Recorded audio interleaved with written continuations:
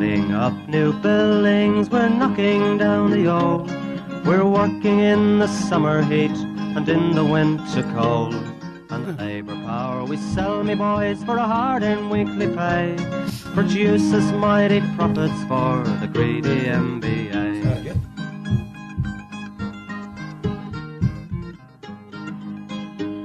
And whether we were born here or born in Italy, in Greece, in Spain or Ireland, in England or Fiji, we all of us are workers, united we must stand, until the wealthy bludgers have been driven from our land. Welcome to Creatures of the Industry, an ongoing series of oral history interviews with the people who made the building and construction industry in Melbourne and regional Victoria since the 1960s. These podcasts are sponsored by the Concrete Gang in cooperation with Community Radio 3CR.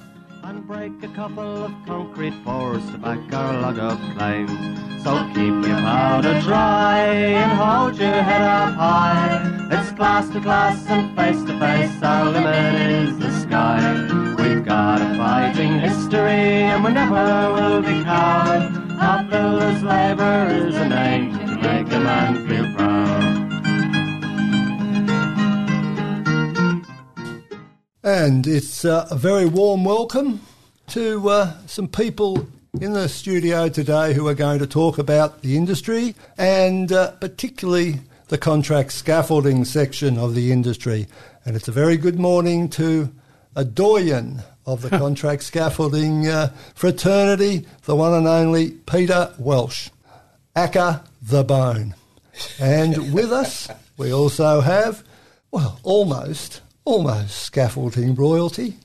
3 generations of the McGaw family have been in the industry. Good morning, Horse. Ralph. And we've also got with us a bloke who's been around a long time, Mick Cody, Mitchie. Morning, Ralph. Who has done his time on the belt and in a number of other capacities over the years. So what I'd like to start off with is with Peter. And when did you first come into the industry, Peter?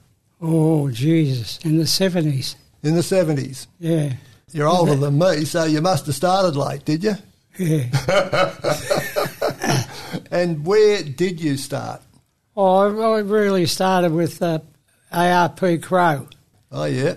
Down at Canterbury Road, a labourer, brickies labourer on a brick wall. And then when we finished that, we went up to the union office to see if we, Pat Maloney was our boss over there, and we tried to see if there was any jobs.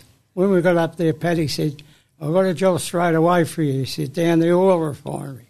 That was down at Altona Oil Refinery. And we started there. I think I stayed there for about maybe 2 or 3 years. And then I went and worked on the scaffold for Big Ben over in Racecourse Road in Flemington. And from there I stayed in the scaffolding industry the rest of my life. Well, you started off as a refractory bricklayer's labourer. Yeah. And tough game. Yeah. And that company that you've mentioned, Crows, no longer exist, I don't think. Oh, I think they're still going. Do they? Yeah, I think so. Yeah. Well, they do the insulation with that fire. Well, to be brutal, it was a tough gig because I worked for them myself. Did you? Yeah, down at Esso at Western Port. Yeah. And it was hot and dirty and it was not the greatest job going around. The best to work for. And Daz, how did you start? Probably I was a brickies labourer and I just got a job. My brother worked for the major, so about 1980 I got to start with them. Then after that... Speak up, Daryl, will you? After that, I got a job with GKN. Quit a job with GKN. Oh! Which was Waco at the time. Yes, so you got in at the top shelf, did you? Yeah, it And when was that? in the 80s. In the 80s, yeah, early 80s. And Mick, when did you come in and where did you start? I started in the early 70s as a brickies labourer. Started with Georgie O'Halloran. Yeah, I know. And cut me teeth there. I met a bloke called Joe Muldoon while I was working for O'Halloran. He ran a bit of the labour, and it wasn't too long before I ran out of work, and then started with a rogue called Ray Stiles. So Ray Stiles was a very well-known bricklayer at the time. You had to be pretty hard and tough to work for Ray. The way that he provided refreshment or looked after the cooling was you had to jump into the 44-gallon of water to get cool on a hot day. That was about it. Your water came out of a canvas bag and you sat your ass on a bag of cement at Smoko. Pretty tough and hard. That was the early 70s, and it wasn't long before I took up the role of putting the scaffold up for the brickies, because that was a bit less labour intensive. So I jumped onto that and saw an opportunity to move into the scaffold companies, and I got the mail from a pub, the famous Young and Jackson's, where all the Cyclone boys used to frequent on a Thursday and Friday. So off I toddled down to Port Melbourne, and Ray Pollock gave me a gig, Ronnie Pollock gave me a gig down there, and that's where I started, in the scaffold.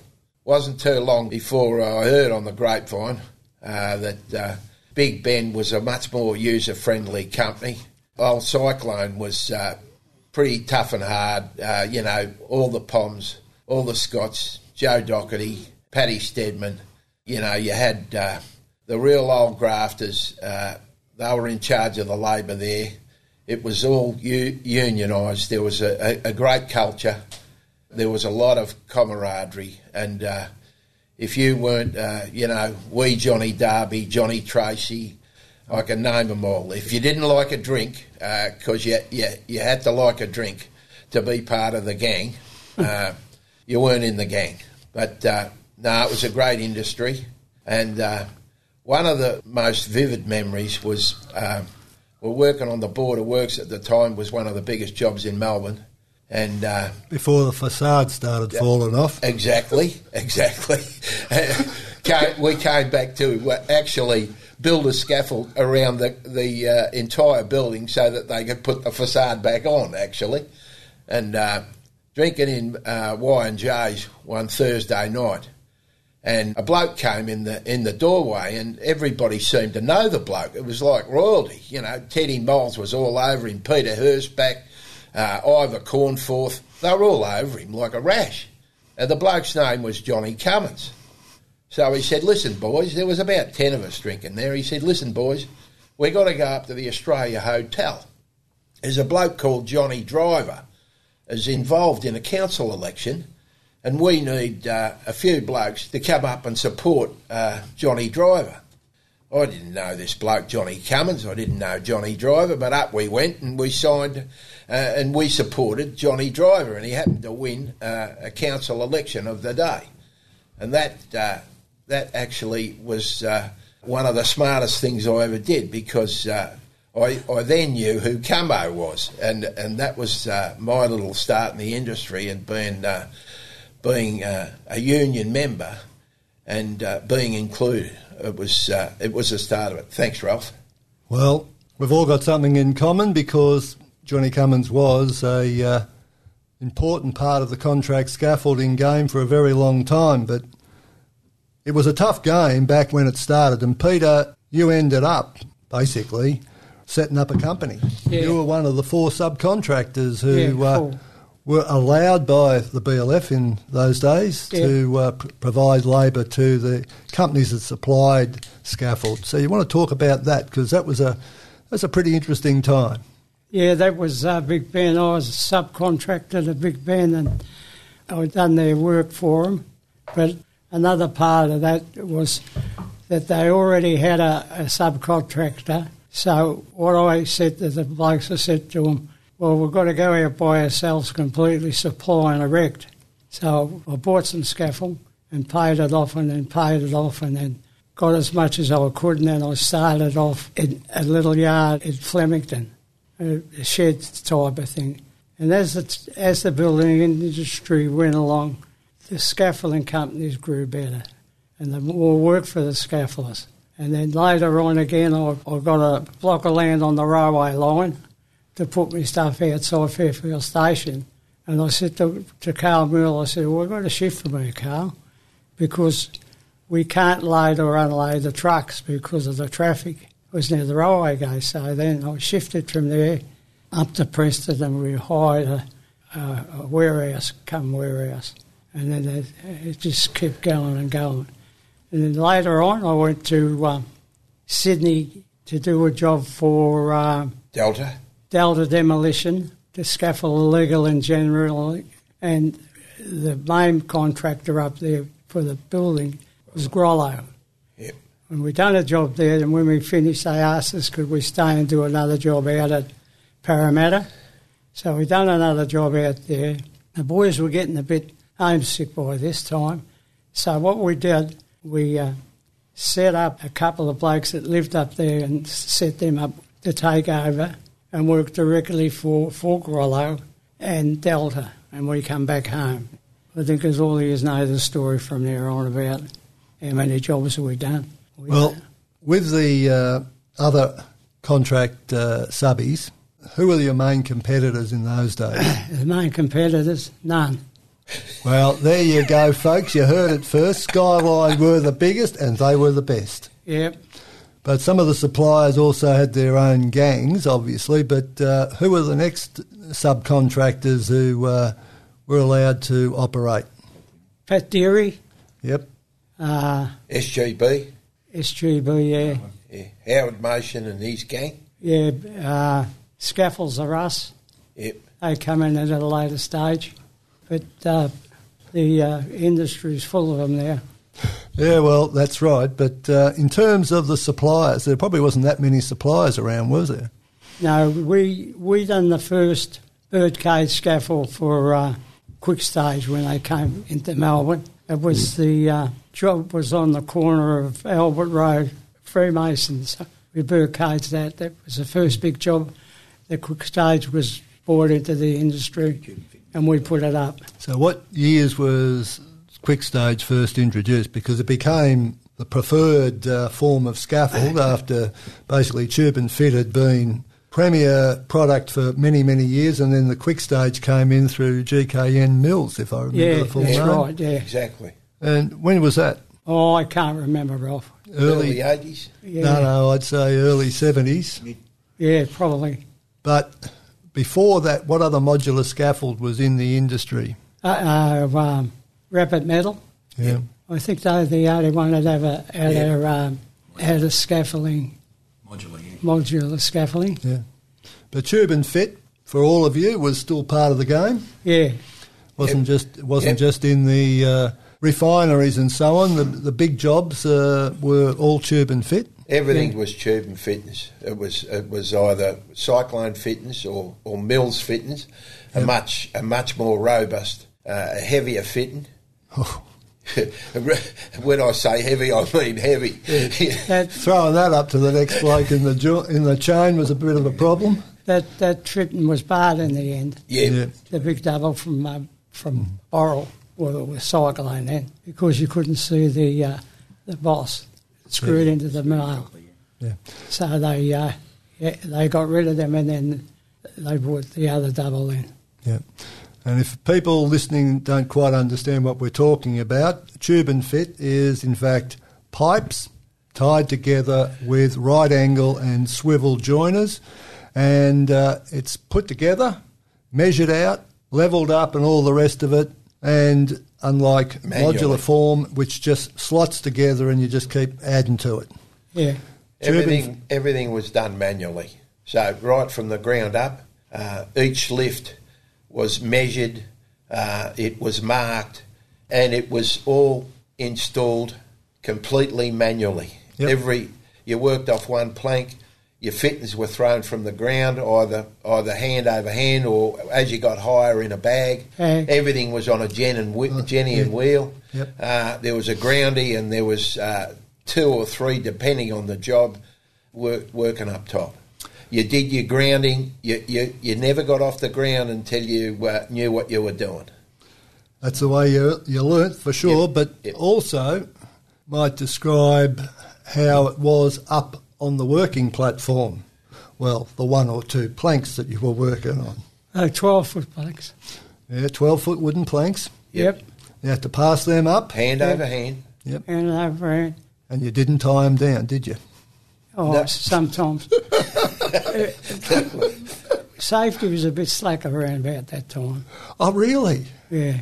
Yes, well, it was only in the 70s, I'll remind you, gentlemen, that the Department of Labour and Industry introduced scaffold tickets. You actually had to have a ticket of competency. Yes. Yep. So where did you get your tickets of competency? Who taught you? I went to the union one, 16-week course. I went a week down around the corner. Where it first started was there was the painters and decorators in Flinders Lane issued. You had to go and do your training, and they issued you with the qualification. But that incorporated demonstrating that you could apply scaffold. And some of the tasks that you might remember were, hand over hand, placing a 20-foot tube vertically on a joining pin, working off 1 or 2 planks. Above your waist. Above your waist. So it wasn't all beer and Skittles, let me tell you. Yeah, it was hard. Well, I remember my course was out at Swinburne, and it was conducted by the Chief Scaffold Inspector, Mr. Roberts. Alan Roberts. Alan Roberts, yes. And I've still got a photo of him in my office. And he wanted to know what you'd done in the previous week, because you had to have a bloody book signed off as to all the functions that you had performed. And if I remember correctly, there was 1, 2, 3 and 4 scaffold. I reckon 3. 1, 2 and 3. No, swings were 2. Yeah. What, coverways? Yes. C1, C2 and C4. Yeah. Basic scaffold. Yep. Your drop scaffold. Yep. Cantilevered scaffolds. Yep. Yes. Your swing stages. Yep. And your bosun's chairs. Yeah, Yep. you're spot on. Yeah, well done. And it was basically a case of turning up, doing the course, and primarily what they were interested in is what you actually did practically, what you'd done before and what you were doing as you did the course. And it was a bit rough and ready, but you had people who actually knew about scaffolding going around and checking up on you. Yeah, spot on. Yeah. And Sailor Bill Broham was Gordon Gin. Yes. Yeah. Yeah, they were all the scaffold inspectors that went round and checked up on you, and they had to sign off before you got a ticket of competency. Nowadays, you can do a 2-day course at some so-called registered training providers, and off you go. And I am amazed. There was a lot of rules with the tube and fittings. Yep. The vertical and the joint pin is not to exceed more than 1 foot above the ledger or the handrail. Yep. Because of the height. But some could lift it up 5 feet and some can't. Some couldn't. Exactly. Yeah. And I think all of that, some of the changes in the industry, I think in those days, the majority of jobs you got in pubs. If you didn't get a job or a referral in a pub, you didn't get a job. I think Peter's organisation, for me to get a job with Big Pen, I had to front out to the United Kingdom Hotel, and then it was a bit of initiation of who knew you, what you could and couldn't do. And if you were a bit of a charlatan, you lasted 5 minutes because you could either do it or you couldn't. So if you were starting into the industry, cutting your teeth, you were a groundie, you were a hard worker. Yeah. And as you went along, and you worked from the ground up with the scaffold, so height became just an issue that you worked with, It wasn't something that you feared or you didn't take to, because you worked up with the scaffold. And like I say, in those days, it was there were no CVs, there were no interviews. You went along and you either had a job or you didn't. Yeah. Some of the jobs that you did in those days, Peter, were I can remember erecting a stage for out at the showgrounds for Slade. That's it, Slade. Yeah, and They done a runner. They did a runner. Forgot to pay you. A beautiful naughty older, and out at Kooyong, erecting the stage out there for the sound blow when they exceeded the noise limit in the area to all the finery out there in Kooyong and Toorak. We put up the stage for Pink Floyd at the time. Rolling Stones? The Rolling Stones. I think there was a fight out there. Might have been Lionel Rose and Alan Rudkin. That was it. We done that. We did that as well. Yeah. So they were some of the things you did. The other things that you did were erecting little scaffolds for camera crews around all of the football grounds. My music bowl. My music bowl. You did that, but all of the football grounds And the golf? and the golf that were televised. We all got free tickets into the golf, into the Masters, into the drinking tent with John Elliott and all the finery. But if you got into, as I happened to be lucky enough to get into Kevin Murray's gang, you did the football grounds, and you were sent out to Essendon and Fitzroy and Collingwood to erect a little camera stand. And they were the pink eye jobs, weren't they? They were the pink eye jobs. Right, I will put your sunglasses back on. But in those days, I would have thought that one of the things that was absolutely crucial was the gang. Yes. When you made a gang, as you just mentioned, Mick, when you made a gang, you stayed in that gang. That's it. And you knew... You correct me if I'm wrong. You knew what the other blokes in your gang were capable of. Yep. You knew their strengths, you knew their weaknesses, and they knew yours, and you made it work as a gang. It wasn't individuals. No, Exactly. I never ever employed a bloke to go up on the scaffold if he was frightened of heights. I put him on the ground and said, get your bearings, watch what you do, come up here with us and we'll look after you. Yeah. That was very much the way it was. I mean, you quite rightly said, Ralph, you were a part of a gang, and there was that camaraderie in the industry, and not only in the gang, but in the whole organisation, and scaffold companies knew each other, and you knew the highs and lows. You know, there were some leading lights from different companies. You know, everybody knew Hanson, Nolly Haynes, Carl Mueller. Some of the leading lights, you know, and you knew the blokes from Cyclone, the Poms, you know. You knew... Mickey Lloyd. Yeah, Mickey Lloyd. You employed Mickey Lloyd and Howard Mason. And Alan Colson and Joe. Johnny Canning? Johnny Canning. No, Johnny Canning never worked for me. No, for Cyclone. Yeah. For Cyclone, Yeah. Terry Fee, you employed him. Yeah. Dennis Robinson. He was our best friend. Dennis Robinson. Oh, there's a lot of names Johnny there. Darby. You know, we could go on and on.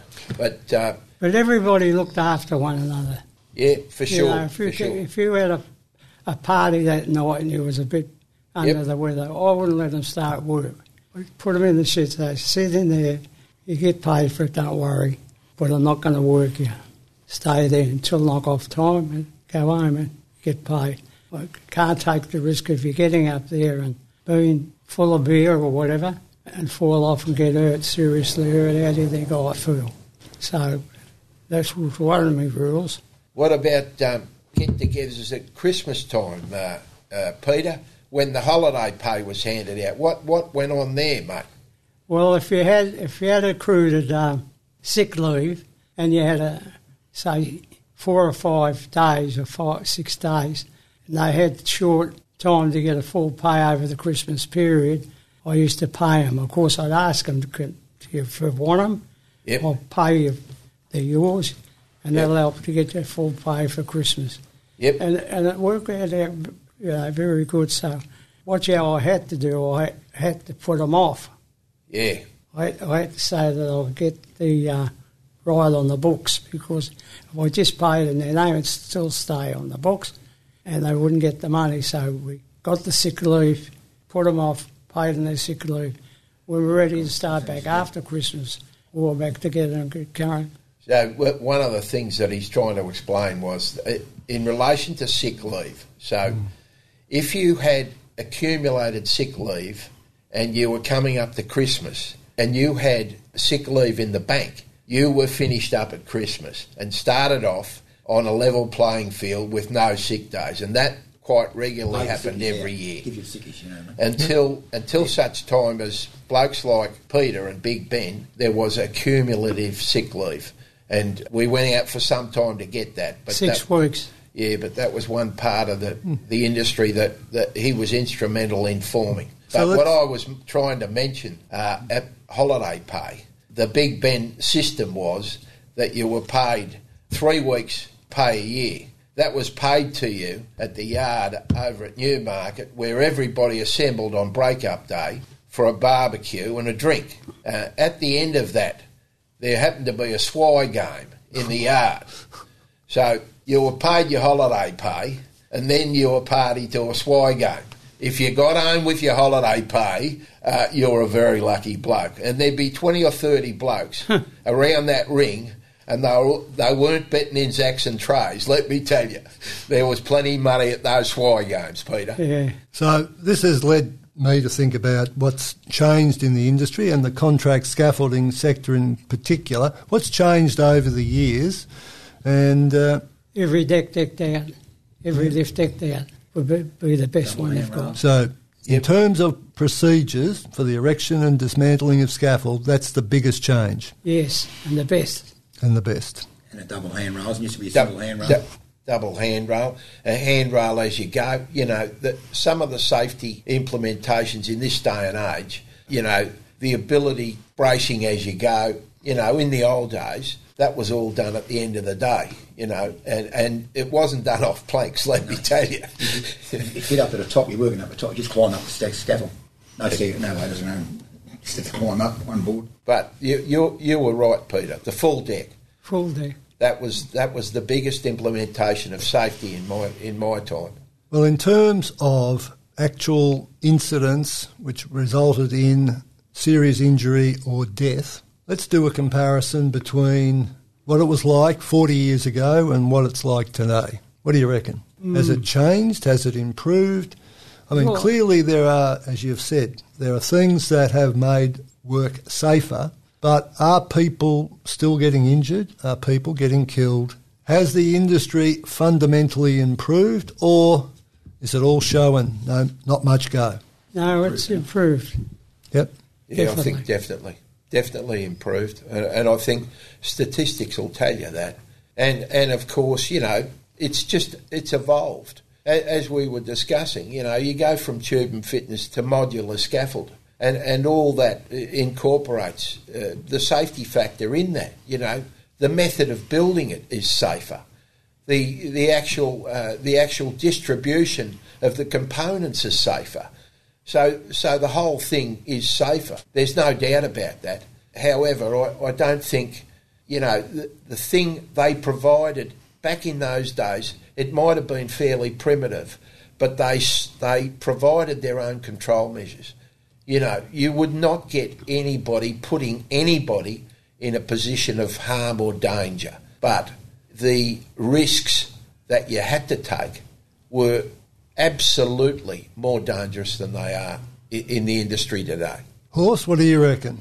In your experience, it's more safety orientated now. You used to go up on a demolition job, 15 stories up. You just take 2 decks of boards up with you.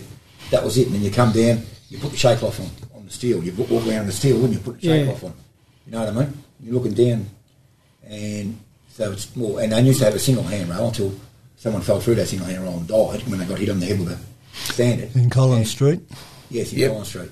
And they bring in a double handrail, pass it down. So it used to be a single handrail.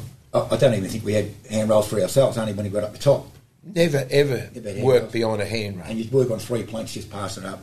I'm not a great lover of putting shade cloth on a scaffold. Yeah, the wind's a killer. It's too dangerous. And what other changes do you reckon have been introduced that have been worthwhile? I mean, full decking and Definitely. double handrails and so on. But that's also a question, I suppose, about the Department of Labour and Industry, now WorkSafe. Have they played a positive role, or have they just complicated the issue? In terms of actually the practicalities of putting up and pulling down a scaffold. Yes. They've got a lot better. They got a lot better? Yes. There used to be one bloke going around the Department of Labour, Tracy. The boys that put the scaffolds up in the city are done properly. It's the ones in the outer suburb. Yes. Yeah. They're the ones you've got to watch. So-called domestic. Yeah. Touchwood. And then you've got to put your lifts in where you've got to put them in, but it's in the city. It's very well controlled. Now, in terms of the industry, we'll have a talk in a minute about the changes that have taken place, but maybe have not been such a great idea. But first of all, I've got to play a little jingle. You're listening to Creatures of the Industry on Community Radio 3CR. Yes, you're indeed on 3CR, compliments of the Concrete Gang, and we're talking to The Bone, Horse and Mickey? Mingy, sorry. I've never known you to have that nickname in all the years, but never mind. We're talking about change, not just in scaffold, but also in the industry at large. Have there been changes which have not been such a success, that maybe have been a waste of time or adversely affected how work has actually performed in the industry? Got any thoughts on that?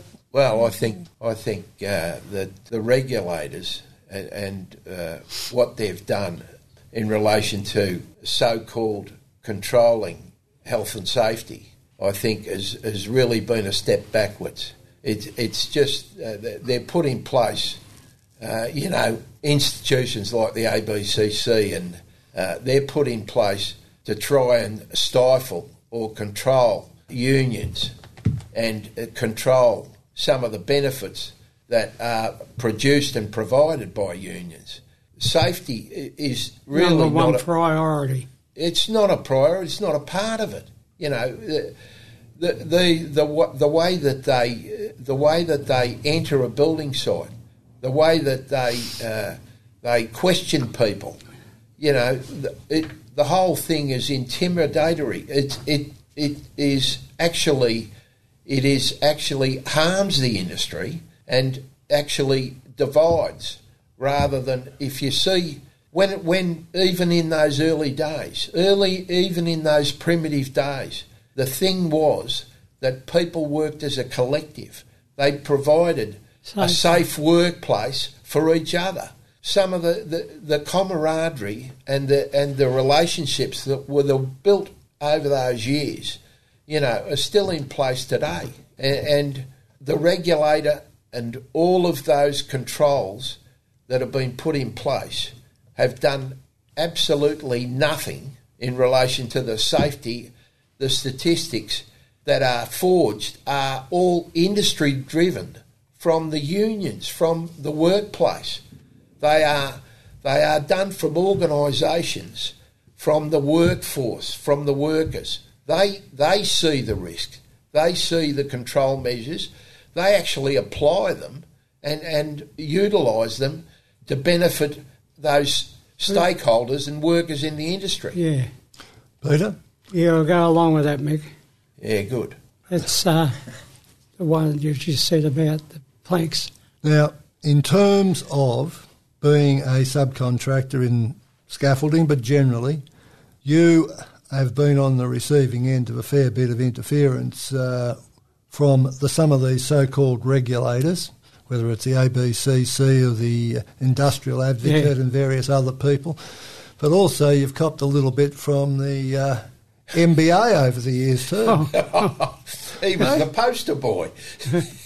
Hey, what got you into so much trouble?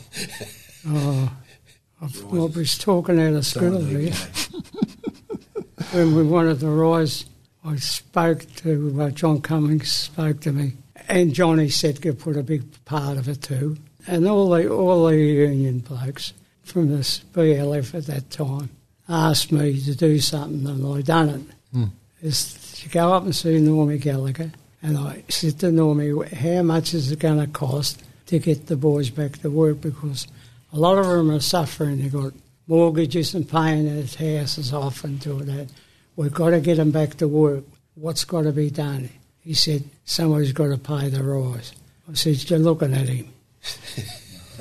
So I paid the rise, and about 3 to 4 days later, all the scaffolders gradually come back to work, and away we went. But that's how it went. That's how we got it.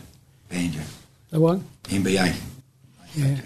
Anyway, that's just probably for many people a little bit of an obscure thing, but that was the negotiations that took place in the industry. Without the Fair Work Act, without the Arbitration Commission and all the rest of it, there was agreements that were done in the contract scaffolding area for probably, looking back now, from the 1960s. Yep.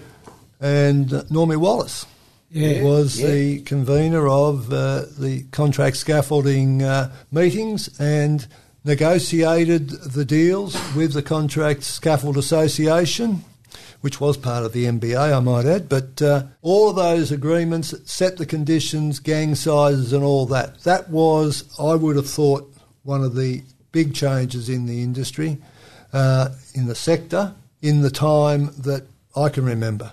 And one of the integral parts of that, Ralph, would be the scaffolders, as it is known, the scaffolders' picnic. That meeting, that monthly meeting that is oh so important for the distribution of information and keeping standards for the industry. That, to this day, is just as important as when it first started. Would you agree with that, Pete? Yes, certainly. Not that you were allowed to come. No. I knew whatever they wanted. I had a shop steward, and we all had a good relation with one another. And I used to say to them, if you've got any problems, you come and see me and Mark Hunter at the time was our steward. And if you can't sort it out here, then you go up to CFMEU and put your story to them. We'll sort it out from there. And we never, ever had any trouble. Never. Well, who was your first steward back in the day, Peter? Tony Mooney. The Welshman, Tony Mooney. Oh, fucking Tony Mooney. kept you honest. Yes, he did. But just reflecting on those meetings for just a second, you might recall after the deregistration of the BLF, there were 2 scaffold meetings every month.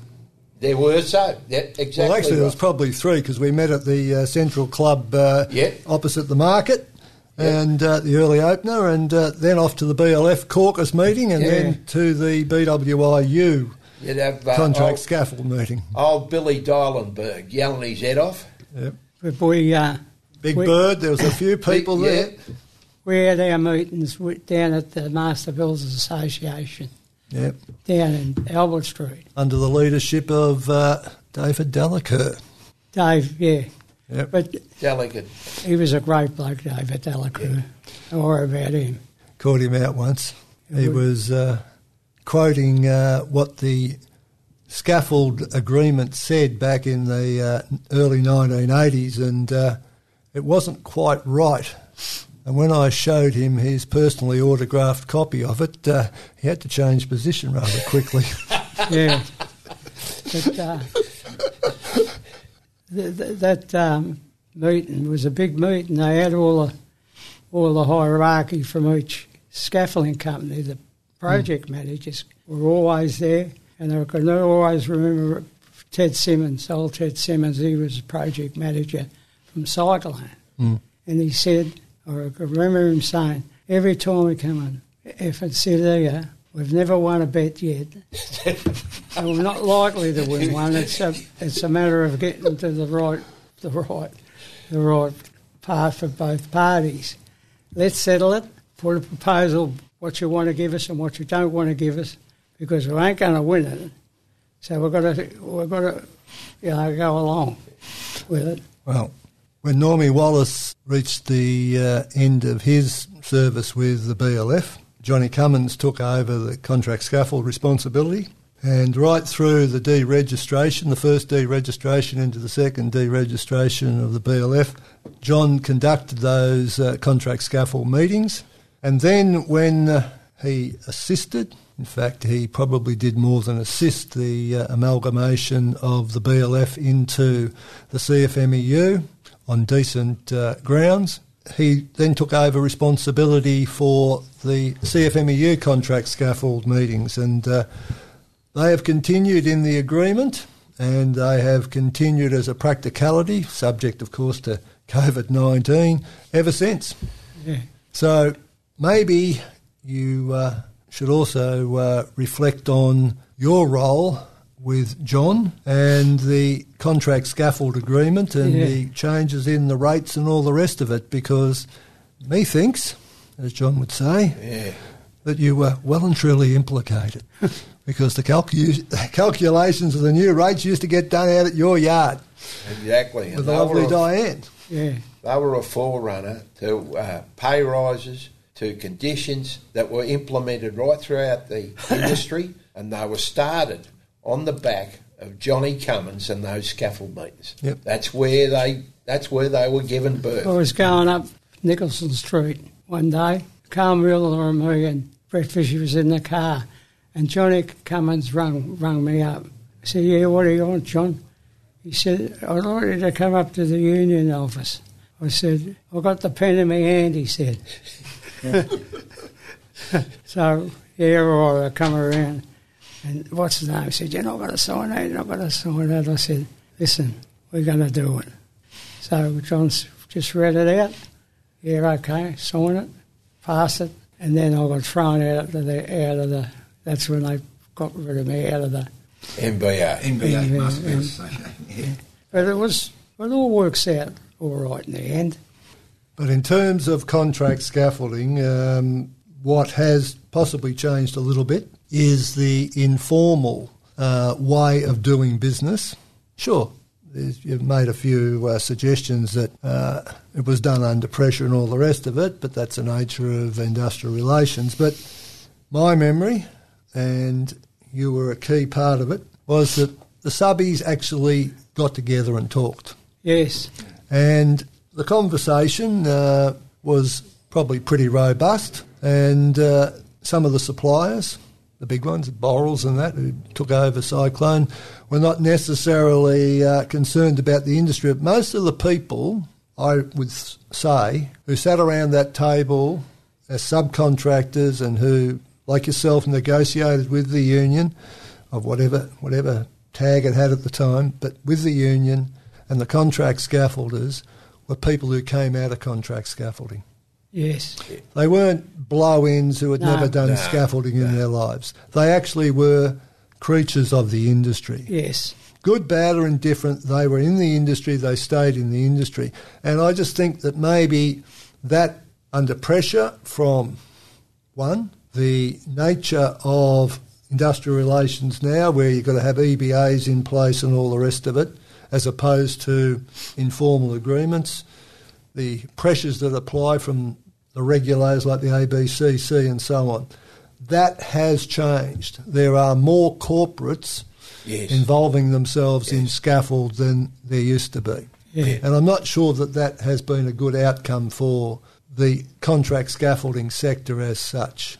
The face of the stakeholders has definitely changed. You know, as you quite rightly said, they came from nuts and bolts scaffold companies, scaffold hands that worked their way up into running these subcontracting companies, and they were all part of it. They cut their teeth in the industry. Now you've got corporates, you've got bureaucrats, and you know it's a money making machine now. It's changed dramatically. So if it's not cost effective, it doesn't fly with them. You know, it's all about the demon dollar. So in that regard, the industry has changed, definitely changed, and it's become a plus or minus, a numbers game. Peter, what do you think? There's some things here I didn't like. Very diplomatic. I can't understand, just give you an idea, over the paper mills, right? as you go across the bridge, there's two big scaffolds, big scaffolds. One gets one rate, and this one here gets one rate. How does that happen?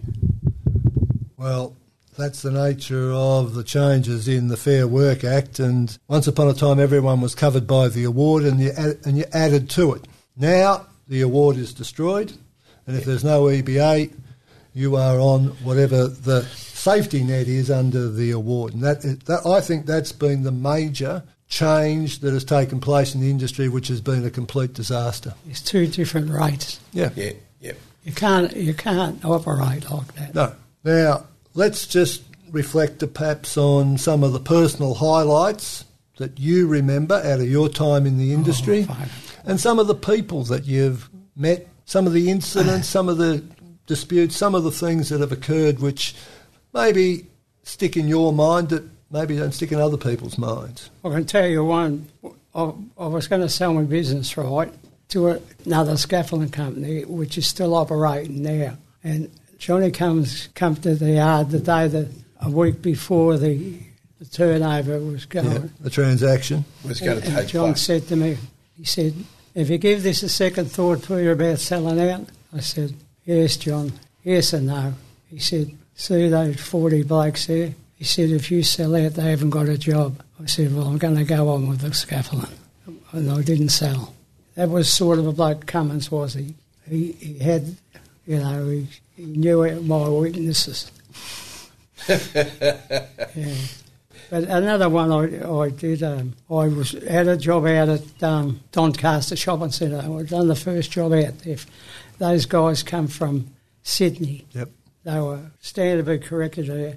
They come over as a formwork company, and we done the first job for a big job. 3 years was there. Yeah, there were 60 keys working out there. Yeah, I was one of them. It was a big job, but apart from that, Albert Joblin was the shop steward out there. You know, remember the bread man. The bread man. He said, "I just got a mate of mine's coming out of the hothouse." He said, "Can you give him a job?" I said, "Yeah, just give me a couple of days to think about it, but it'll be right." So Blue was his name. I said, "How you going, Blue?" He said, "I'm going all right." So I paid 80 to go, right? Come around with the pays. I said, "Hey, here's your pay, Bluey. Sign here." "What?" he said. "Anybody sign their name for that? They give you up." I've never signed anything in my life, he said. "I've never signed anything in my life." And I said, "Albert, explain to me. It's just to say that he's got his pay." So I had to convince him. I said, "It's your pay that you've received it." But he says, "There was some Albert Joblin and them." Another one I had, I got him on. I wasn't actually trying to trap him, of course. One section of the shopping centre was finished, and I couldn't find, I forget the name of a couple of blokes, and I was trying to find them. So I thought, I'll go down there. I went down there, went into the part where it was finishing, hear the chatter and that. And I go up there, and they've got booze on the job, right? So I said, "Excuse me," I said, no drinking on the job. I said, whose beer is this? Remove it from the site and get away. Nobody claim it.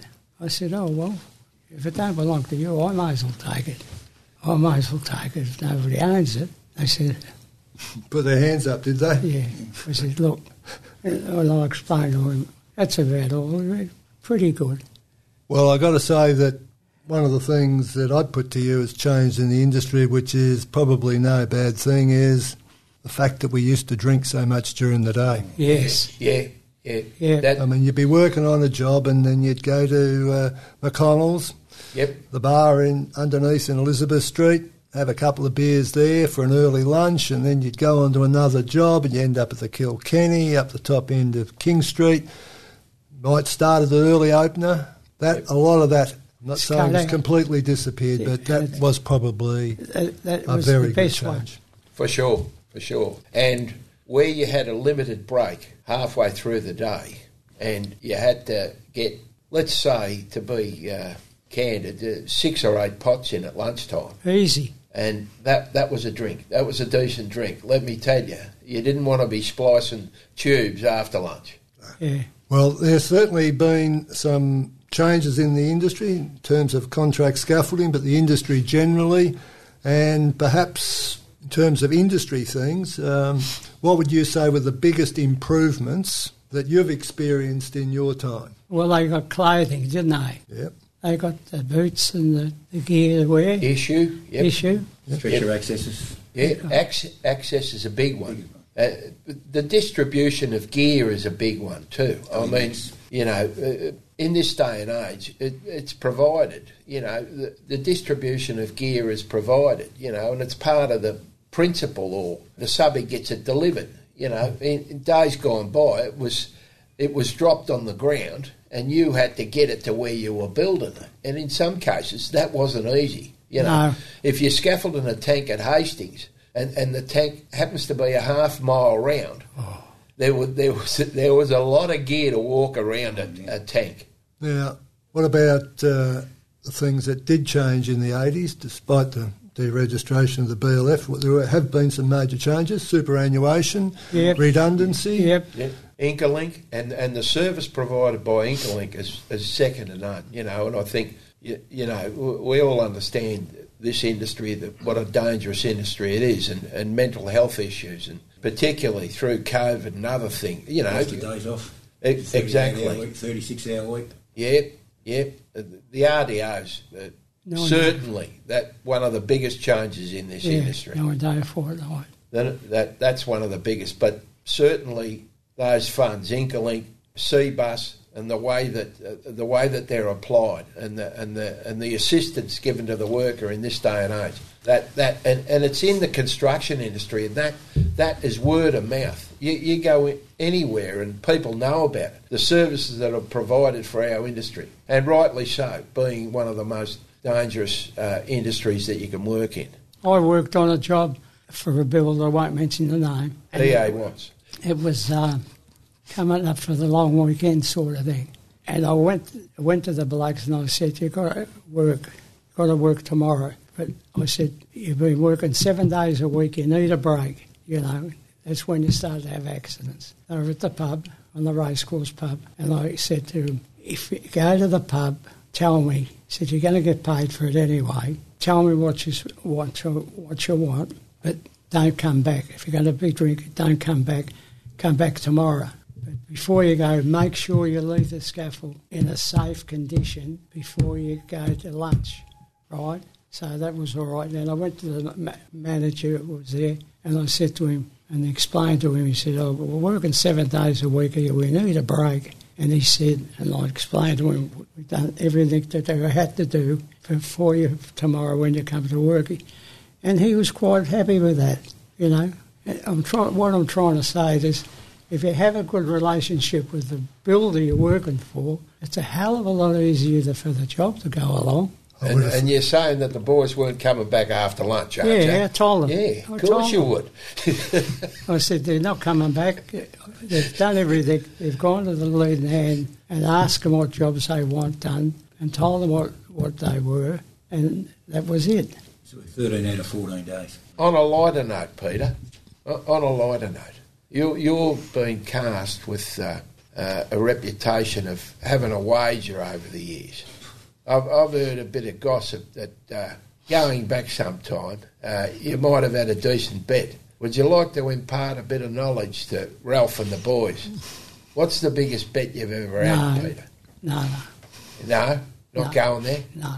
Be a few zeros on the end of it, wouldn't there, Pete? It might have been, but no, I don't want to.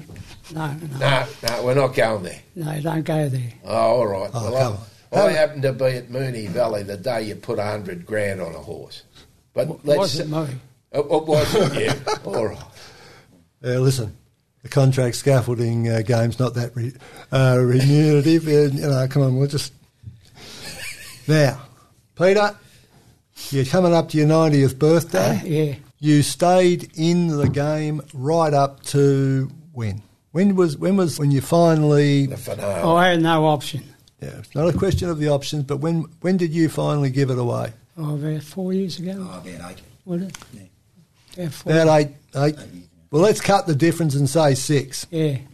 So about 6. So you, right into your 80s, you kept working in the industry. You kept your yard Yeah, I'd still been working, only I had an accident on the road up to the country. My grandson was driving the truck and I was sitting in the front and my daughter and my dog was in the back and we're driving along and a fucking big steer jumped out of the paddock and hit the side that I was sitting on and I got hurt. I got my back, I got hurt, really. And from there on, I just went downhill. Well, listen, you're here today. Yeah. Horse brought you in. Yeah.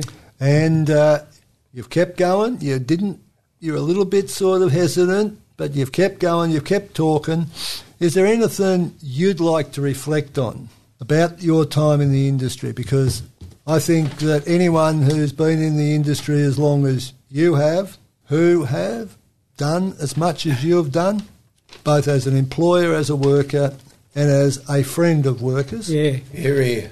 Yeah. Is there anything you would like to, maybe end the show with in terms of what you reckon about your time in the industry? Probably, Peter, the blokes that work for you are all friends. Oh, yeah, they're all friends. All good workers. Always put in. I never had a bad enemy. I might have not know about it. All the blokes that work for you. Master builders. They're all friends. But I love coming to work. Yeah. I love coming to work. Yeah. And you didn't mind having a cup of tea with anyone, did you? No, I come and seeing you. Indeed. And, it's part of my life. Well, maybe, now that you've actually been through this little exercise, we can get you back on some other shows that we're going to do about the industry, because it might be that, because it's called Creatures of the Industry, a Como saying, which didn't mean you were good or you're bad, you were just part of the industry. You didn't blow in and blow out. You might want to talk in the future about people and episodes about the industry, and maybe we'll get some subbies in, have a talk. Yeah. Because they've all got nicknames too, and they're all well known. Yeah, sure. But you're not allowed to call them nicknames now, you know that, don't you? Did you know that? I didn't, Pete. No, you're not allowed to. Elaborate. Yeah. See, if your name's Jack the Robber or something like that, you can't call him, you've got to call him Jack. I've got to call you Daryl, call you by your first name. You're not supposed to call them by that. Oh, we're not allowed to call you Bonehead. No, it just it was through the industry too, done. Ah, well. Anyway, we have got towards the end of the show, and we could probably talk about different incidents, but hopefully we've put together a bit of a show that talks about the industry, talks about the contract scaffold sector, how it was, what's changed, and hopefully where it's going. Yeah. And so I'd like to thank you, and we'll do it all again maybe in the future and talk about some other issues to do with scaffolding. Yeah. Thanks, Warren. Just quick one. When Delta come from the Latrobe Valley to Melbourne to work as a demolition, I done his first job. You mean Con? Con. The infamous? Con and I good I know. I done the deals over the phone. No contract written out or how much to do that, Peter? Oh, I'll ring you back in an hour and say, 5 or 6 grand, yeah, go and do it. And I never got robbed for one halfpenny off that bloke. Always got paid, and it was a handshake. You have a relationship with Ziggy along the way? Yeah, Ziggy. Yeah, Ziggy. Ziggy went to Sydney with me. Yeah. Oh, he was Big Tommy. He was a demolition bloke. Yep. Yeah, Ziggy's a lovely bloke. Yeah, he's in heaven now, but he was a good bloke. Yeah, I was at the funeral, I was there. Yeah. Righto. But most of the... And to finish off, can I ask you a direct question? I'm putting you on the spot. Were you at lunch with the Catholic Archbishop of Melbourne and somehow got talked into putting up a scaffold around Star of the Sea in North Melbourne? John got me. Yes, indeed. You got caught, didn't you? Eh? Yeah. You had to scaffold that whole church. No, not the whole church. Oh, only the facade. Only the front. All right. And let's just say that to finish the show, we had mercy on your soul. And We rang around and we got all the other contract scaffold companies to send along a couple of blokes, and we pulled it down in one day. Yeah. That's it. And on that basis, Peter, thank you very much. Thank you. Thanks, Mick. Good on you, horse. You have been listening to Creatures of the Industry, an ongoing series of oral history interviews Good on you, about Will. the building and construction industry Well done. in Melbourne and regional Victoria on Community Radio 3CR. You've been listening to a 3CR podcast produced in the studios of independent community radio station 3CR in Melbourne, Australia. For more information, go to allthews.3cr.org.au.